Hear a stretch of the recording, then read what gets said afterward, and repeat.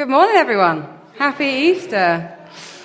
Today we're going to be reading from Luke 24 and thinking a bit about the resurrection and what that means for us today. But before we do, we're going to watch a short video. A new life from the most impossible place, a grave. Nonetheless, he's here. Impossible. Yesterday, what looked like his failure was literally set in stone. But this morning, that stone is no longer where it was, and everything has changed. The enemy's been beaten, crushed, really. The celebration of what he pulled off Friday, it's over. How did this happen?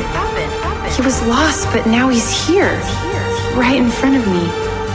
I didn't know it was him. Who would? But if it is, if it's him, it changes everything. It changes who I thought he was. It changes who I thought the enemy was. It changes me. He is risen.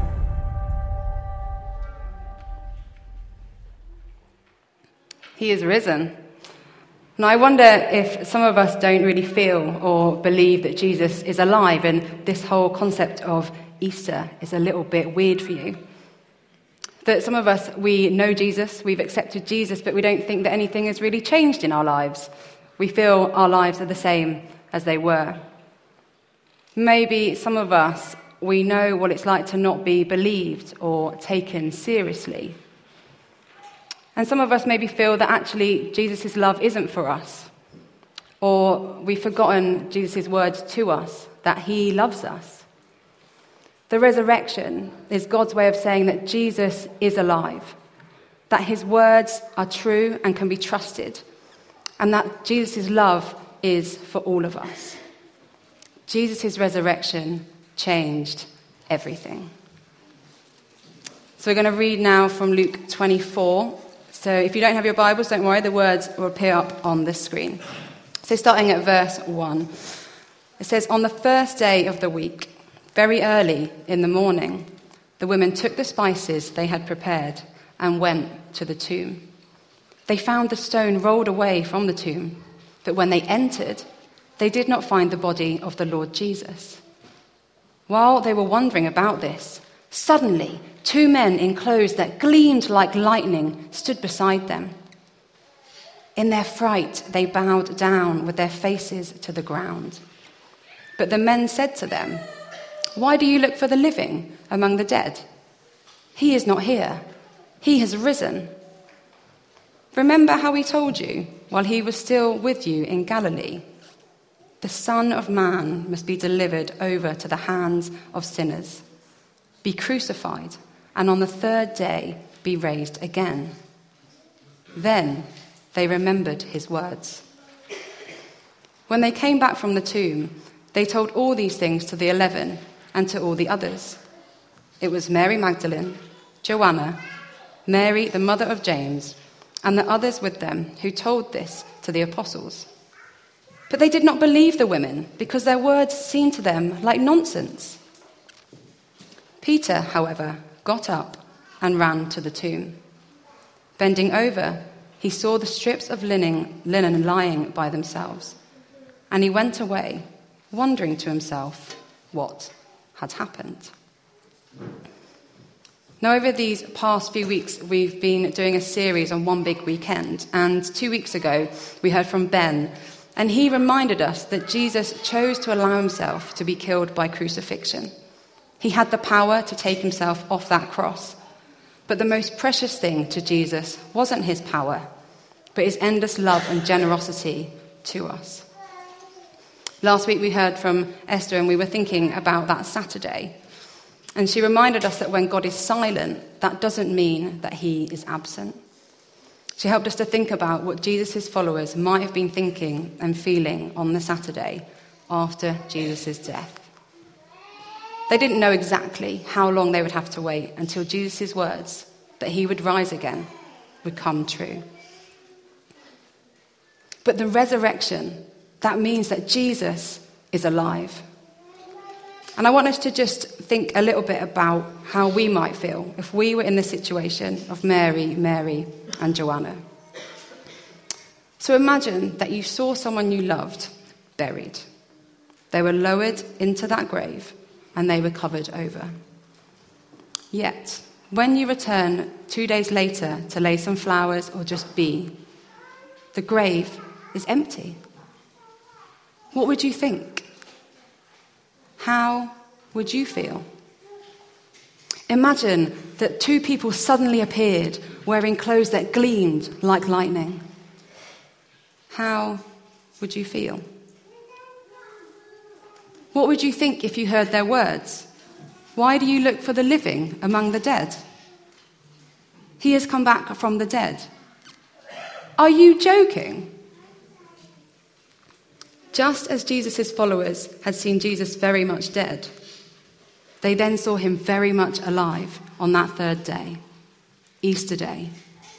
Jesus is alive. But what does this word resurrection really mean? It quite literally means to rise again or to come back from the dead. But there's 2 ways that we can come back from the dead. There's resuscitation and there's resurrection. And in Jesus' ministry, if we read the Gospels, the stories about the life of Jesus, there's at least 3 accounts of where Jesus brought people back from the dead. But this is thought of as resuscitation. So what's the difference? Now there's quite a smart guy by the name of Marcus Borg, and he distinguishes between the 2. And he says that resuscitation is when someone that has been dead or presumed dead comes back to life, but to the life that he or she had before. So resuscitation is continuing your previous way of life. Now, obviously, there is a bit of a caveat in that depending on the reason that that person was presumed dead in the first place, their life may not be exactly the same. But what he's getting at is that generally the heart, or the way we think and act, may not be any different when we are resuscitated.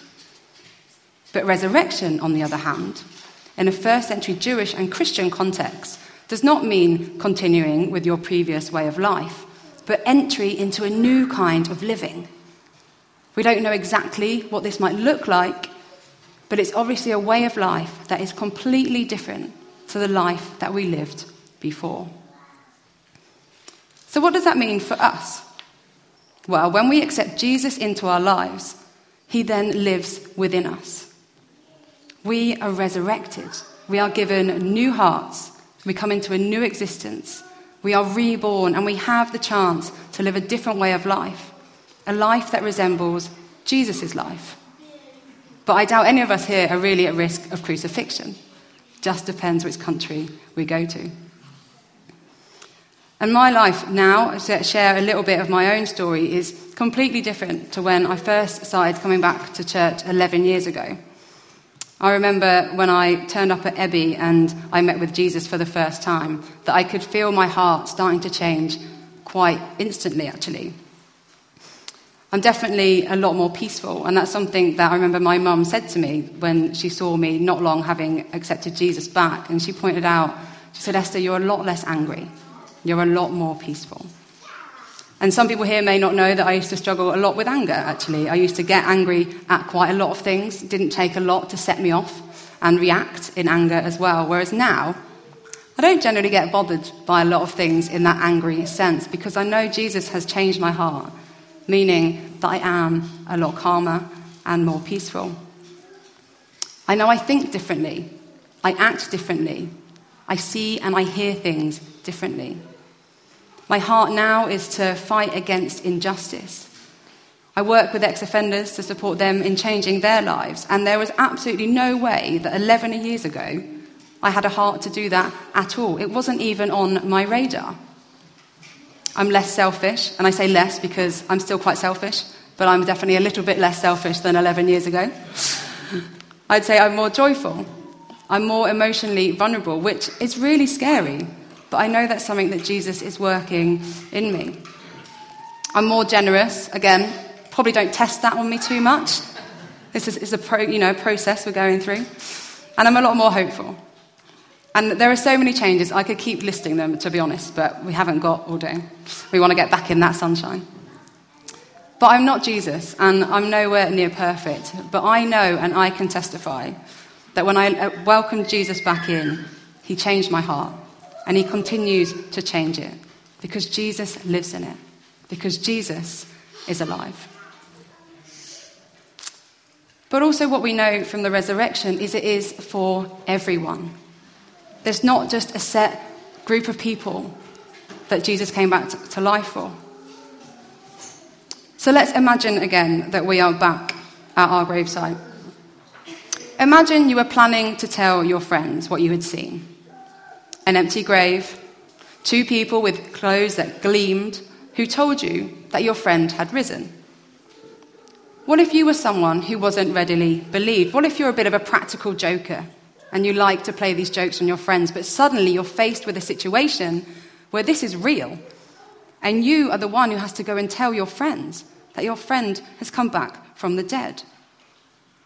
What if they don't believe you? You know you have to tell them. In the Gospel of Matthew, another of the books that says about Jesus' life, it says that Jesus himself instructed the women to share that news with the other disciples. What would you do? So we read in our passage that the first people to find out that Jesus had risen was Mary, and Joanna. And they went and they told the disciples. And the response, it wasn't, amazing, that's great. Verse 11 says, but they did not believe the women because their words seemed to them like nonsense. Jesus coming back from the dead? But that's ridiculous. And in that culture, women's testimonies weren't readily believed.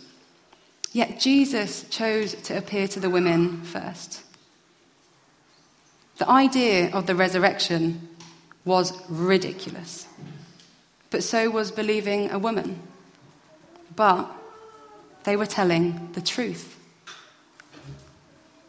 And when we read about the life of Jesus and we see who he was ministering to, we read that he ministered to everyone, to women, to widows, to children, the sick, the poor, criminals, to everyone. All of those who were on the edge of society, Jesus gave them his time and he loved them. Now, even though Jesus is alive, and he tells us that he loves and forgives us, it's really easy to forget that. During his life, again, we can read this in the book of Matthew, Jesus predicted his death and resurrection 3 times. Now, personally, I'd like to think that's not something I'd forget if someone told me that they were going to die and be risen again on the 3rd day, especially if they were a close friend. However, when we read in the passage, the people that forgot Jesus' words were Joanna, Mary, Peter, and the other disciples. And these were people that spent loads of time with Jesus. Yet even they forgot his words. We read that even Peter went to check out the tomb, and then he left a bit confused. I've got to imagining that he was kind of scratching his head as he was walking away, wondering what had happened. But Jesus' words are true. We can trust them, and we can trust him. He died and rose again for all of us, no matter what we've done or what we're going through. Through the resurrection, a new power was released into the world. This power was love, and this love was and is Jesus. Jesus came to remake what was broken, to heal what was diseased, and to restore what was lost. He came to show all of us that he loves us. So what does that mean for us today? Now, maybe someone sat here today and they don't know Jesus, but you want to know a little bit more about this man who we say came back from the dead. I would encourage you to talk to this person you came with, or talk to someone that you've seen up here, and just, have a little chat. And if you want to know more, you can grab one of these Why Jesus books that are at the back there. Maybe you're here and you've known a bit more about Jesus and you feel you're ready to accept him into your life. You're ready to follow him, to be resurrected, to have your heart changed. Again, come and speak with someone who you've seen at the front or someone you've come with, and just let us pray with you. But maybe you've known Jesus for a while, and maybe God is calling you to step out for him, to tell your story, to share what you've seen. And maybe you're worried that your words will seem like nonsense to people and they won't believe you. I feel that Jesus is asking, will you step out for me today? Jesus is alive. He rose for all of us, and his words are true, and we can trust him. And just to close, and before we just end in worship, as I was preparing this, I felt God really wanted me to share about my anger that I used to have. And I just felt that maybe there's someone here or some people here that anger is something that they struggle with.